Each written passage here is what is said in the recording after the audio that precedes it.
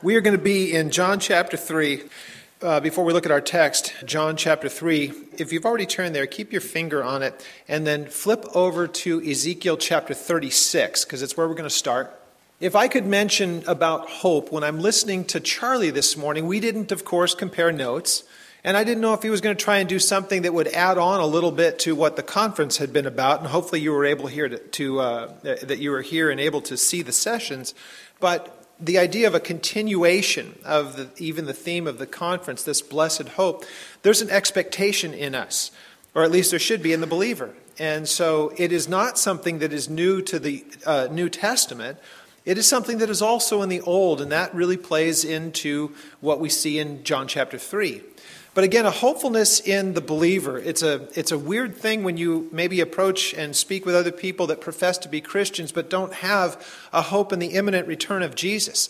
There's not that hopefulness that today could be the day. And so as Charlie was talking about hopefulness and anticipation and expectation, as I try to describe it when I'm talking about it, when I think of hope, I think of being a little kid. And of course, if you were the type that your folks said, hey, make out your Christmas list, we were pretty prolific at Christmas lists, weren't we? You'd have to be a Vanderbilt to afford everything that we would put on the paper. Were you like me, or am I the only person? The rest of you are lying if you didn't put up your hand. So you're just not telling the truth. So anyway, you would know what you asked for. And so you would hope that when you woke up in the morning and you saw this just mountain of stuff, you knew that it was all for you. And you were really broken when you found out that it wasn't, because you realized that the math just wasn't going to work out. So there were things on your paper that you didn't get. And so as you unwrap things, you would get to the point where you thought, there are still these things that I have not yet opened, and there are not enough presents to get all of them. And so the hopefulness is that you get all the stuff that you want, and the other stuff, well, okay. So again, the hopefulness is based upon, I sure hope I get it. The blessed hope that we talk about is more of an event, and it's not a day. And this is the problem that we ran into, I believe, during the 80s, when we didn't get what we were expecting, and that was the return of Jesus. And the book of Proverbs tells us that hope deferred makes the heart weary. And I've seen a number of brothers and sisters that have said, well, we thought the Lord was coming back in the 80s. He didn't. I guess we're just going to have to be around for a while. And they lost that zeal. They lost that hopefulness, and they've lost that expectation. And that has such a souring way of changing our heart about expectation. So for us to be able to speak about these things, again, we were talking about them when I got saved, some 30 years ago. I'm more excited about it today than I've ever been, because I'm waiting to be done with this. I look at the world around me, and it becomes a less hospitable place by the day. This world does not like us. I don't expect it to, but the world doesn't even try to make any pretense anymore. And so I'm fine with the idea of going to see the Lord. I'm glad if that's today. Well, this idea of expectation, we see it between this discussion that Nicodemus and Habakkuk. Same thing, that expectation, coming before the Lord and seeking something and being told that down the road.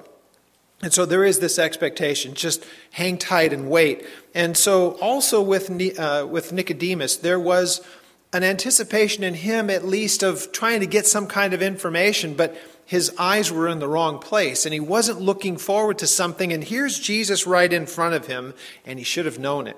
And so we get that from John chapter 3. So we'll begin with the promise, because for us to have a hope means that there must be already an offer or a promise in place that we can have the hopefulness of as we await that.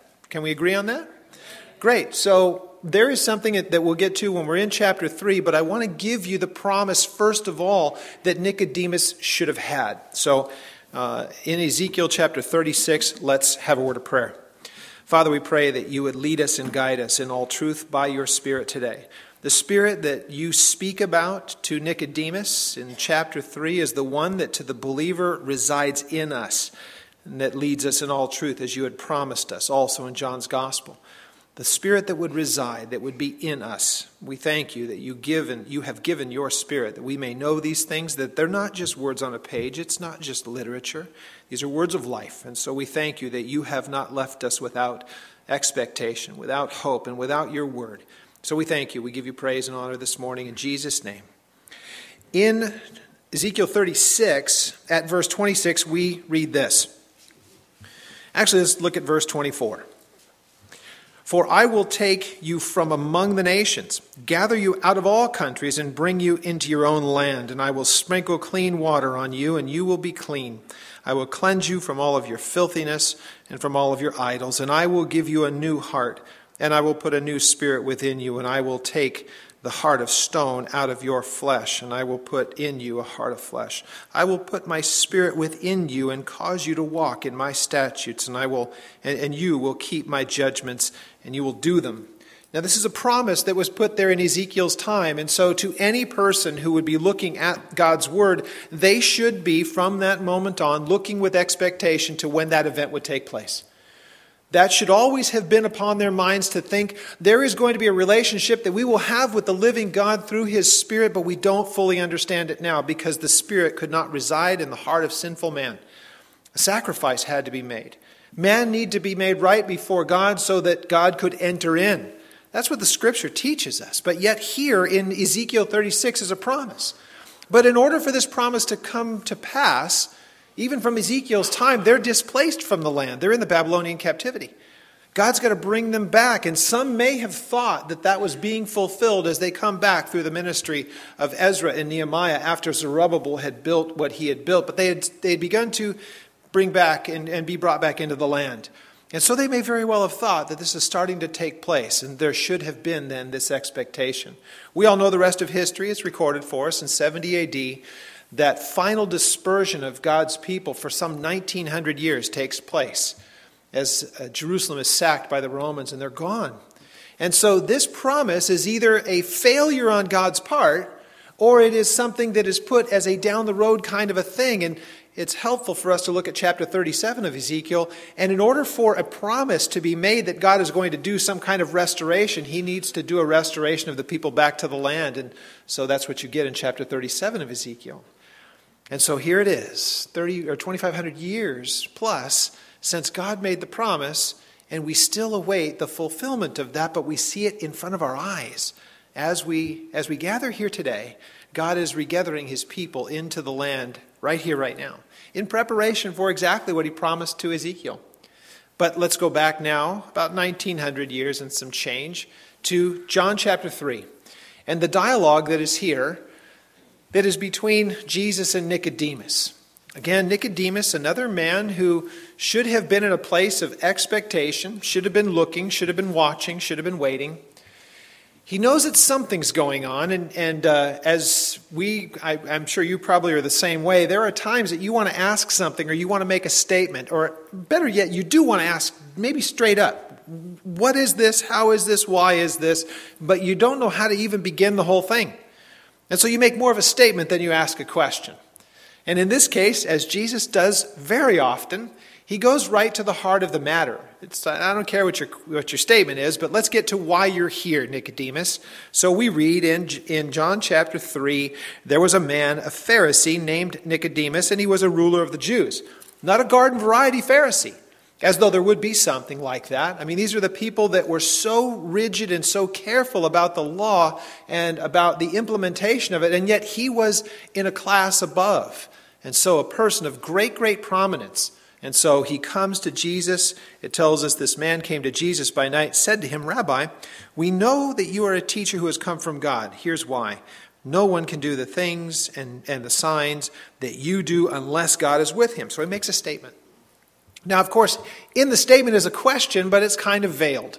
But the Lord knows this, of course, so he just goes right past that part of it and gets to the heart of the matter. Tells him something that he's just not prepared to hear, because we see it in verse 3, and most assuredly Jesus says, I say to you, unless one is born again, he cannot see the kingdom of God.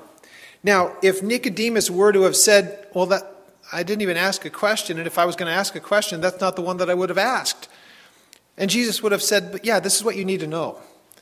So I want you to understand this, Nicodemus. There's a need for a spiritual rebirth. Now, if Nicodemus was in a place of expectation, he would have said, this sounds a lot like what Ezekiel was talking about. It's also what Jeremiah had spoken of as God was revealing that there would be a day when he would indwell the person.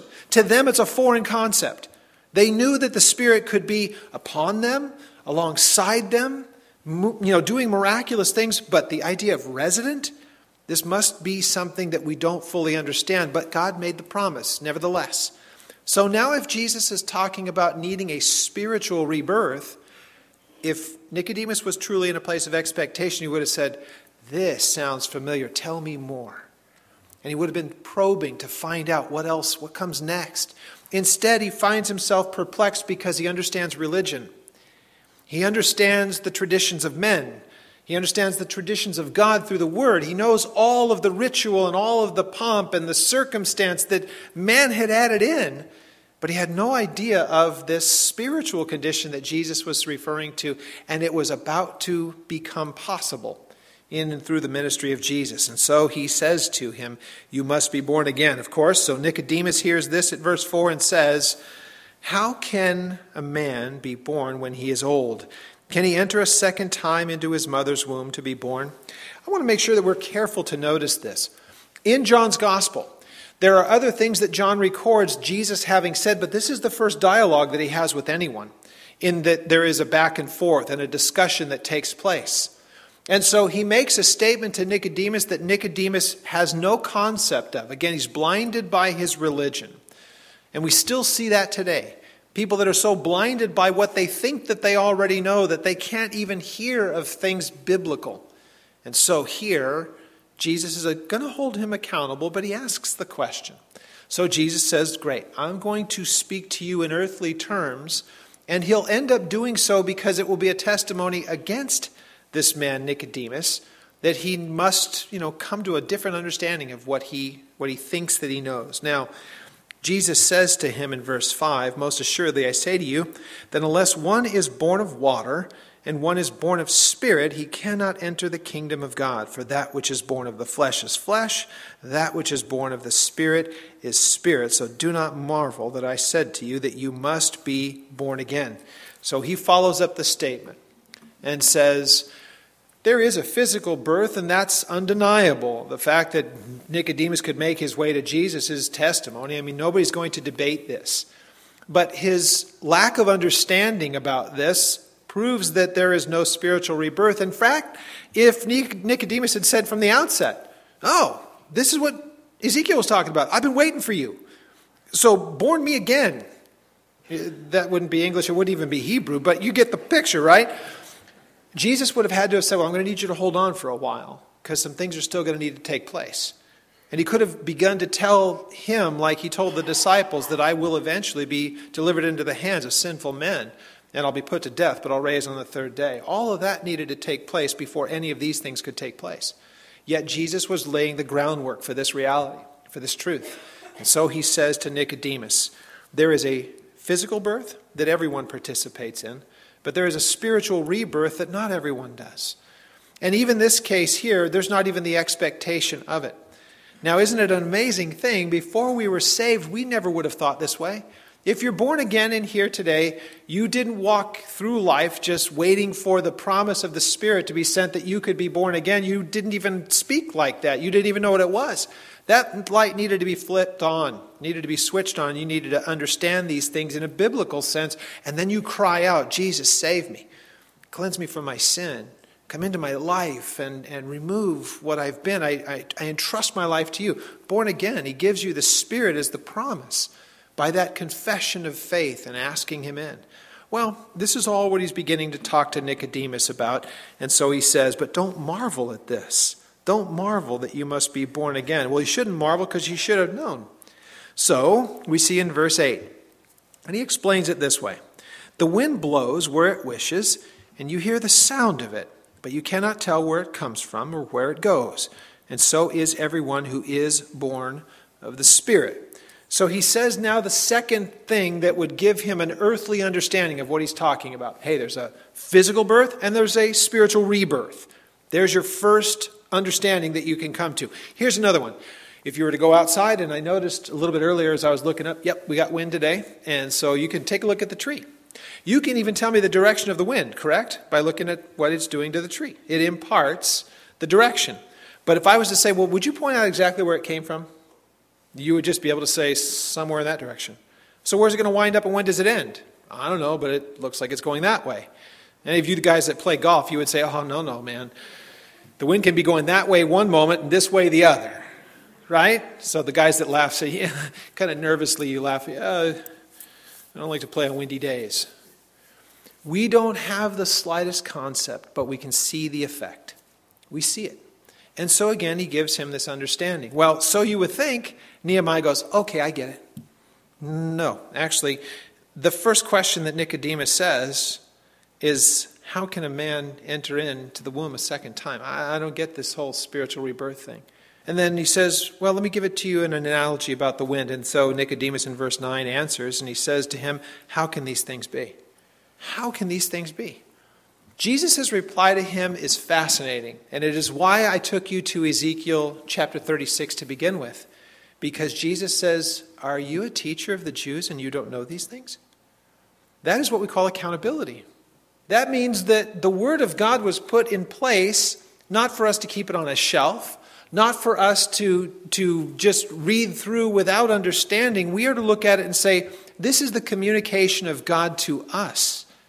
Now, this idea of expectation. I know that some of the guys have been up here and they've been sharing the verses that are important to them. My pastor's verse that he loved more than any other one was found in the book of Luke chapter 12, verse 32. You don't have to go there. But it is Jesus saying, fear not, little flock, for it is the Father's good pleasure to give you the kingdom. My pastor loved that passage. But do you notice that that is an expectation verse? Fear not, little flock. It is your Father's good pleasure to give to you. We are going to inherit a kingdom. While much of the church is trying to build one, God's already built one. And we are the inheritors of that kingdom. And so my pastor, with all of that, he came from a troubled past and all that stuff. It was such a comforting thing to him to hear the creator of the universe who became flesh and gave his life on a cross to tell my pastor through his word, don't fear. The implication in that is that you are fearful about things. In fact, if you read chapter 12, it's about they're so worried about what are we going to eat, what are we going to drink, where are we going to live, all that stuff. And Jesus said, you know what? The world worries about that stuff. My paraphrase. Seek first the kingdom. All these things will be added because it is God's good pleasure to give you the kingdom. And so in that is an expectation and a hopefulness. My favorite one, and it's really bizarre because I didn't do English real well in high school. In fact, I still don't. I'm 50 years old and it's my first language, but you wouldn't know that. I love the passage that makes no sense in the English. It's found in the book of Hebrews chapter 10, verse 14. And I would guess if you met 10,000 people on the street and asked them what their favorite Bible verse, it's probably not this one. But it says, he has forever perfected those being sanctified. That makes no sense in English, does it? How can I be perfect when I'm being sanctified? Because what's the implication of sanctification? Failure, to some degree or another. Because we're being separated to him eventually, but in that separation is a lot of failure along the road, right? Yeah, speak for yourself, Chris. Okay, then I'll speak for me. That's why it ministers to my heart. I'm blessed to know that when God looks at me, he says, perfect because of the work of my Son. And yeah, he makes a fool of himself sometimes. But he's being sanctified. He's being separated unto me through the work of my Son. That's an expectation verse, is it not? I'm not looking for my sanctification. That's the trouble along the way. I'm looking for my blessed hope, the perfection that has been purchased for me by Jesus. Now, when I think of that, somebody would say, you must have paid attention to your pastor. I did. I saw in him a blessed hope. And if somebody would say, you remind me of your pastor. Now, if any of you had met him, you would say, no, you don't remind me of him at all. Unless you were reading both of what we did just in writing. But if you'd ever met him and met me, you're thinking polar opposites. He was kind of introverted. He was kind of quiet and a different kind of a personality. But if you were to ask me, what do I know of what I know because of what I saw modeled by my pastor? And if at that point you said you remind me of him, I would consider that a compliment. Or if you would say, I can tell you're one of those Calvary Chapel guys because you take the approach that Chuck does, or Dwight, or people that have been around from the beginning. I would look at that and say that is a high compliment. And if somebody would say, boy, you don't remind me of Calvary Chapel at all, I would want to say, what do I need to do to get back to that place? I don't ever want to be known for being a Calvary Chapel pastor that doesn't look like Calvary Chapel. because we'd always had this love and this care and this concern for the Word to appropriate it to our own lives, to understand it, and then to be able to explain it to others. Believers and non-believers alike. The hope that lies within us, Peter talks about. Well, here Jesus says to Nicodemus, you're a teacher of the Jews and you don't know these things? He doesn't have to quote Ezekiel 36 to him. He should know that. Well, he goes on to say this. Verse 11, most assuredly I say to you, we speak what we know and we testify what we have seen, and you don't receive our witness. So if I had told you earthly things and you cannot believe, or you do not believe, how will you believe when I tell you of heavenly things? His point is, you're not even grasping, and I'm trying to give you, in a way, analogy of things. But see, these are blinded to you because you're more trusting of your religious understanding than being in a place of expectation based upon what the Word teaches. See, even for the most seasoned of pastors, from the best Bible teachers that we have within our movement, or really anywhere in the world, we are still in a place of infancy, if you will, compared to what we ought to know in the deepest of things. That's going to be revealed in the ages to come. And so for us, we want to be in that place of expectation. God, what will you reveal to me today? That I might be able to grasp, even in the smallest little bit of a glimpse, what is to come.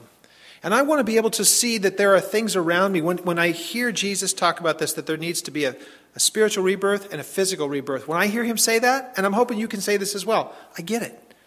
I totally understand what he's saying. I won't ask for a show of hands, but if you are able to read that and say, I totally get it, I understand, then thank God, because that is revealed to you not because of your intellect, but because his Spirit has revealed that to you.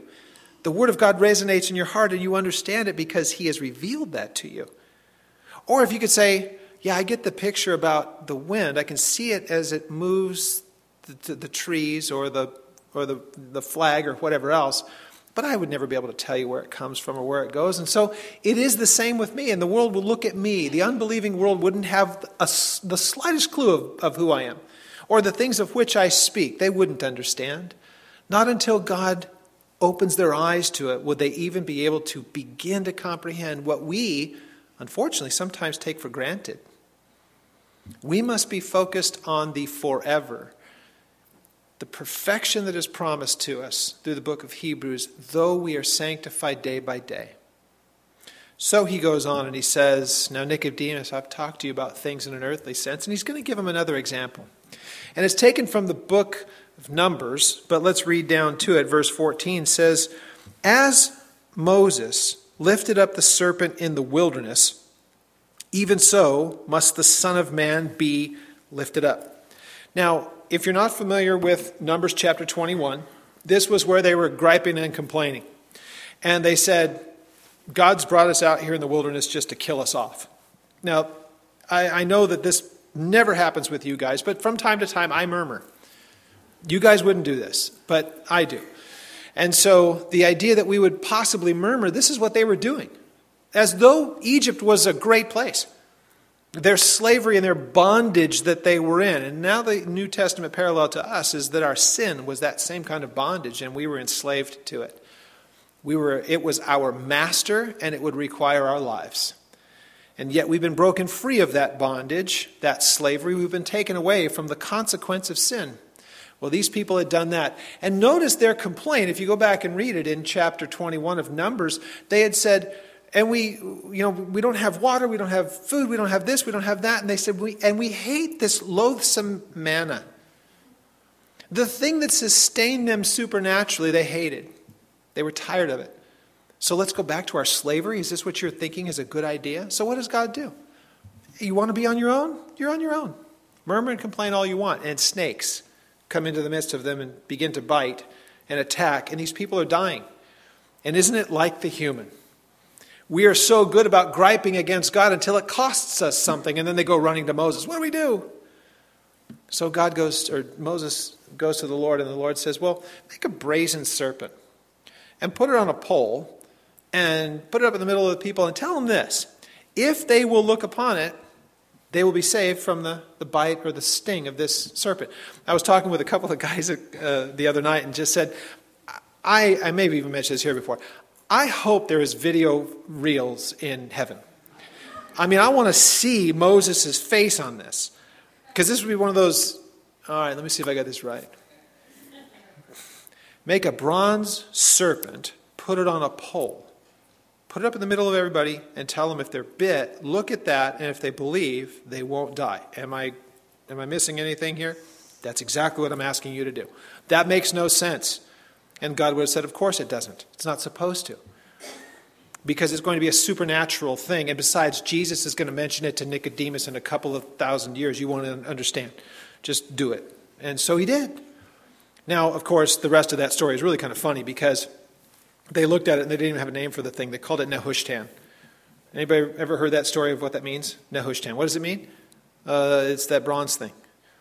And they had to, it had to be removed. They worshipped it. It's like, oh my gosh, we're so human.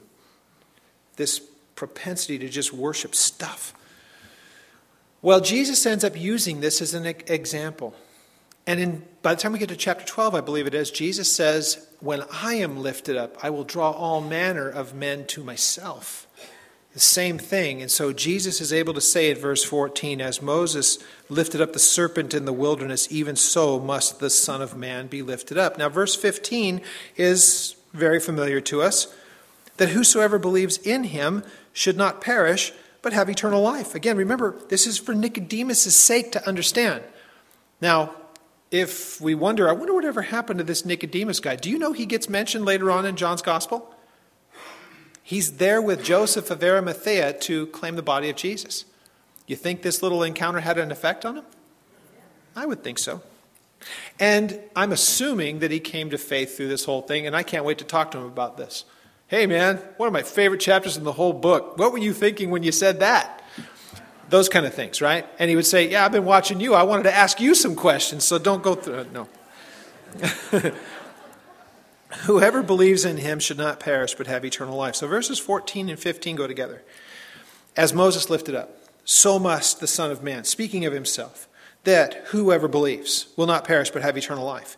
Now, verse 16 that we can all quote, notice it is an absolute reiteration of verse 15, but with a qualifier. And that qualifier was the motivation behind why Jesus would be lifted up, that whoever believes. For God so loved the world, and the cost of that love was to give his only begotten Son, so that whoever believes will not perish but have eternal life. The word, and why I want to make sure that we're careful about this, God so loved. Now we hear the word agape. That would be agape used as a noun. It's a type of love. It's more the quality of the love. And I'll get to it in just a moment, but it's not who it is that does the action of love that makes it agape. Though often we'll hear people say, well, that's God's love. Let's be careful. When it is a verb here, like you see it, it is agapao in the Greek. It is an action. God so loved the world. How do we know that he so loved the world? He gave his only begotten Son. So what's the benefit of that? Whoever believes will not perish but have eternal life. Paul tells us, Romans 5:8, that he's given us a demonstration of that love. While we were sinners, he died for the ungodly. That's what verse 16 tells us. And so it's so very quotable, but remember, it is giving an explanation and further definition to verse 15. So if you're taking a look at those two verses, as Moses lifted up the serpent, so must Jesus, the Son of Man, be lifted up, so that whoever believes on him, like they believed on the serpent at the time, would not perish but have eternal life. For God so loved the world that he gave his only begotten. That explains the motivation behind it. Now, to put away the beliefs that we see so often in this world. Now, I'll just ask you, you don't need to answer, because you would actually, if you answered any of the questions that I asked you would probably give me a heart attack. Because back home, I ask questions every week and no one ever answers. So I should stop asking questions, but when you consider the world's view of God, it's hateful, it's angry. Was that your view of him before he became the personal Lord, the God that lived and died so that you could live? That gave himself for your sins because you could do nothing about your condition. But before you knew him that way, did you not think of him as the way that PBS or History Channel or whatever else wants to talk about God? That wrathful person that was smiting Philistines? we thought of him as this angry God. Well, the world still thinks that way of him.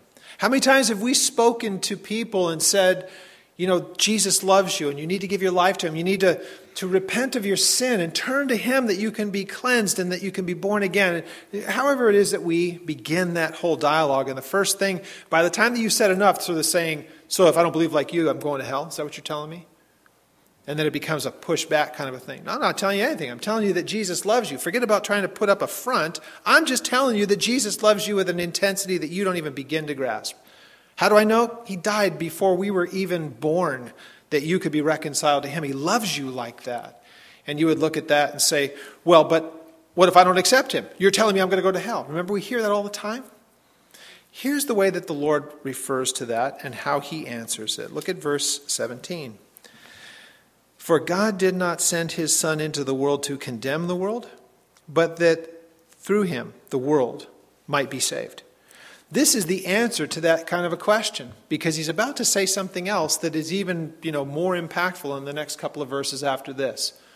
So he says to Nicodemus, look, I'm here not as a way of condemning the world, because ultimately the world's already condemned. I'm here that it could be saved. And so this is the way when we talk with people, it's, look, God doesn't want to be your judge. Actually, he went to extraordinary lengths to make sure that didn't have to happen. He wanted to be your Savior. That's why he came here. He didn't have to do any of this. We're the ones that had rebelled. He doesn't owe us a thing. But he paid the ultimate price that we could be saved. What an amazing story that is. We don't merit that. We can't earn that. It is simply a free gift, and we see it right here. This idea of condemnation. I love the picture that's illustrated here because it really helps me to understand what's been done with me. Now, we live in earthquake country back where I come from, and sometimes you guys have like natural disasters that can happen here too. But have you ever been to a home or a building or something that it had sustained some kind of just such horrible damage that nothing can be done other than to bulldoze it down, right? That's a condemned building. That is condemned. It's beyond repair. There's nothing that you can do. The only thing that can happen is that it has to be torn down. Here's the simple fact of it. Because of sin, we are all condemned. Except for those who have come to the Lord and say, yes, this thing needs to just be torn down, but I hear that you are in the business, if you will, of taking even that which is condemned and making it new. Think of Jeremiah's imagery where he speaks about them as being pieces of pottery or pottery vessels that have been broken. And so any of you that have ever worked with clay, you might, we used to have fun with that in high school. We'd get it on the wheel and all that stuff, and you'd see how fast can I make this thing turn before it starts spitting all over everybody, right? None of you ever did that? Of course you did. See? At least some of you are honest about it. Well, and when the whole thing would go haywire, you could just kind of gather it all back up and start all over. It was just kind of fun. So we would be able to do that. But as soon as you put that thing in the kiln, it was over. Now this thing was rigid, and I don't care how much water you put on it. Actually, you made it so you could put water in it. And it wasn't going to change the makeup of it at all. And once it was broken, it was gone. There's nothing you could do with it. Jeremiah's imagery is that God says, I take that broken pottery and I reconstitute it. I break it down and I make it where it's actually pliable again. That's supernatural. It doesn't happen on its own. That takes a supernatural work of God, and so he makes it into something that is beautiful. Well, that kind of spiritual change that takes place is what he's trying to explain to Nicodemus. Nicodemus, get past the idea of religion and get to the understanding of a rebirth in a spiritual sense. And so he says in verse 18, he who believes in him is not condemned, but he who does not believe is condemned already. Why? Because he has not believed in the name of the only begotten Son of God. We have to be willing to say to the world around us the truth of the gospel. If somebody wants to say, what, so you're telling me that if I don't believe in Jesus just like you do, that I'm going to hell? No, you're already on your way there. However you can say that diplomatically. The Bible says that we're all on our way there, unless there is a change that takes place along the way. But Jesus came so that we would not be condemned because he wants to see spiritual rebirth. He paid an awesome, amazing price that this could take place. So we're able to read there that this is what happens because they did not believe in the name of the Son of God. Belief is the simple matter It's not about being the smartest person in the room or having the seminarian's degree. It's none of those things. It's about a simple belief in an amazing thing that took place, done for us, and it was something that God had consented to. Jesus, the Son, consented to before he created anything that we saw. Now, we were in Israel a few weeks ago, and I'm still awestruck by this when I finally saw it with my own eyes. If any of you have been there, you know that the first time that you actually stood on Mount Carmel was the first time that you ever saw the Valley of Armageddon lays out in front of you. So as you look down the right side of the valley, you get to Megiddo and Jezreel, and Bet Shean is out in the distance. And so there's those things. En Herod, where Saul was put to death and Gideon did his thing. Out over here is Nazareth. And so it goes all the way out into the valley. And so many times wars have been fought there. And when we went from Carmel, we got over to Nazareth. And I started thinking about this one day, and I shared this with the group. The thing that almost got Jesus pushed off the cliff, and we believe that, the potential that this may be one of the places where they tried to cast him over this cliff. If this is actually it, he would be able to gesture. Because he ends up teaching them from Luke chapter 4, where he says, he speaks in the synagogue, and he's actually reading from Isaiah 61 about proclaiming the acceptable year of the Lord. Remember? He's here to proclaim liberty to the captives and sight to the blind. Remember that, when he did that? And he hands it back to the attendant, and he says, today this has taken place in your sight. And he sits down. He didn't read the rest of that verse, because it says, and to execute the wrath of Almighty God. That's not why he was here. He was here to give liberty to the captives. That's us. That's why he was here. And it's amazing if that was actually the place where this all took place. Think, he's looking at the Valley of Armageddon. This is where I'll come back and end humanity. And everything that his eyes could see, he created. He'd even be able to gesture like he did to them and said, you know what? You guys rejected Elijah, the guy that was right up over there having the fight with the prophets of Baal, and now here you are contending with me the exact same way. There's no honor even for a prophet among his own people. He was able to say those kinds of things. It's just an amazing thing that he says. And so this idea that Jesus would be able to look at a valley and say, this is going to be the end of humanity. He'd also be able to look at the horizon this way and say, but I'll go and give my life on a cross there first, that man can escape what's going to happen in this valley.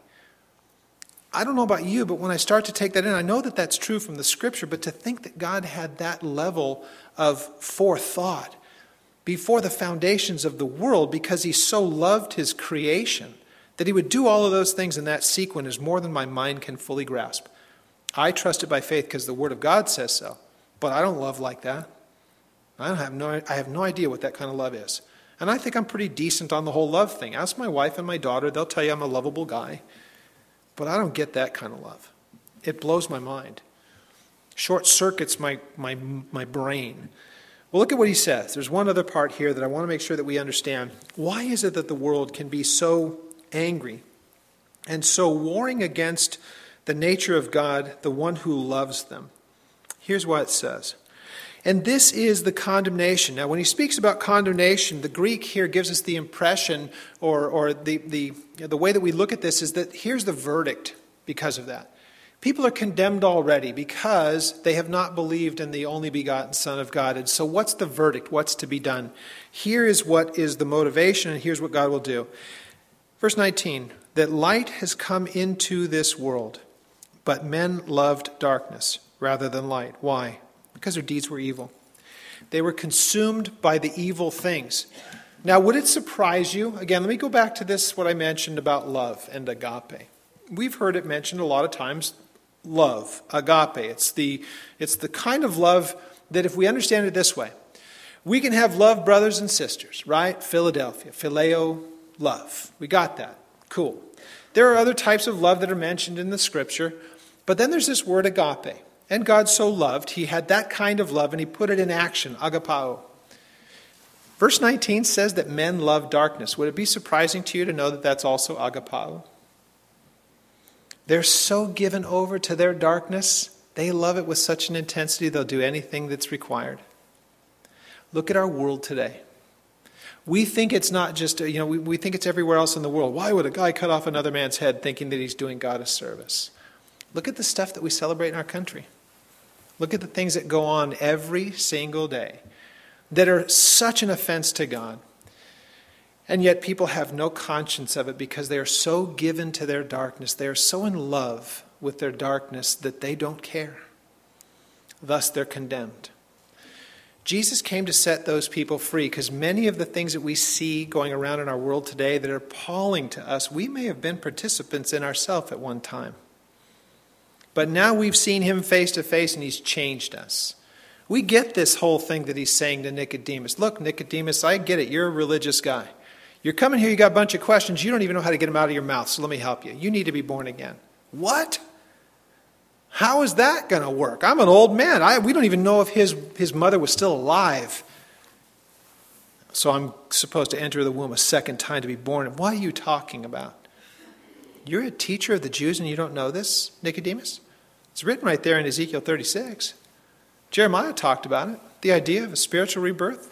It's been out there as a promise. Why are you not waiting for your promise? You get where we're going with this? What's your promise? What has God offered to you? We've been talking about it for the last 3 days. It's the blessed hope. The glorious appearing of our Lord and Savior Jesus. It is the thing that motivates us, and it's the thing that makes me not want to just go ahead and cash it all in, because I look at the world around me and there is no hope in this world. Good grief, look at what we've got running for president. And we're in better shape than most of the world. I'm embarrassed of what we've become. But my hope's not in this world. My expectation is in another one. The one that's been offered to me because of the work of the Son. Because of what he's done in putting away and actually obliterating, abolishing sin on my account. Thus I am perfected, though I am being sanctified. Those life verses, if you will. Based upon expectation. And if there are any of you in here this morning, and you're in a place where you're just so troubled by the things of the world, well, welcome to the club. This world's a very troubling place, but where's your hope? Where's your expectation? We've been talking about these for these last days. Why are you getting up in the morning? Is it because of the hopefulness that, hey, maybe this is the last day that I'll actually wake up on this planet? Maybe the next time that my eyes open, I'll behold his face. My pastor used to talk about that with incredible passion. And it took root in me. And so I await the glorious appearing. I await seeing him face to face. And I won't come to him with any kind of pridefulness saying that I deserve to be here. I'll look at him and say, I had no hope without you because my deeds were evil. They were evil, as were any of us before we were saved. And God sees those things and said, they're all under the blood, and I've forgiven them. Then he asks us to walk with him and to be sanctified, to be holy, to walk with him in a place of integrity. This is what he asks. As we await him with expectation, we are supposed to be doing so in a way that also reflects who he is. Remember, Jesus said at the end of the Beatitudes, let your what? Light do what? So shine before who? Men, that they do what? See your good works. Glorify your Father in heaven. It is to him that we give the glory because we are not capable of anything of any usefulness at all in this life. Only what he produces through us. Ephesians chapter 2, verses 8 to 10. His workmanship created in Christ Jesus unto good works, right? This is what he calls us to. Let's pray. Father, we are grateful for your faithfulness to us. You have seen to the matters of salvation before we were a thought. Not only did that take place 2,000 years ago, the planning for this before you spoke the worlds into existence. And so we rejoice. So we thank you. So we give you the praise, the glory, the honor. I'm asking, Lord, for those who are here assembled this morning, if we're in a place of indecision in these matters, if we don't really have them settled, we're asking, Lord, that you would set people's hearts free. If we haven't come to the place of expectation on an every single day way, God, would you help us with our minds that we wouldn't be so troubled by the things of this day? And if there are any in here who are much more in the place of Nicodemus, of not even understanding what spiritual rebirth looks like, I'm praying, Lord, that they've heard enough from your word that they might come before you, make that decision to entrust their lives to you. There is nothing in this world. It is going further and further away from you by the day, but you hold the remedy. We thank you for your faithfulness and for your love. We ask these things in Jesus' name. Amen.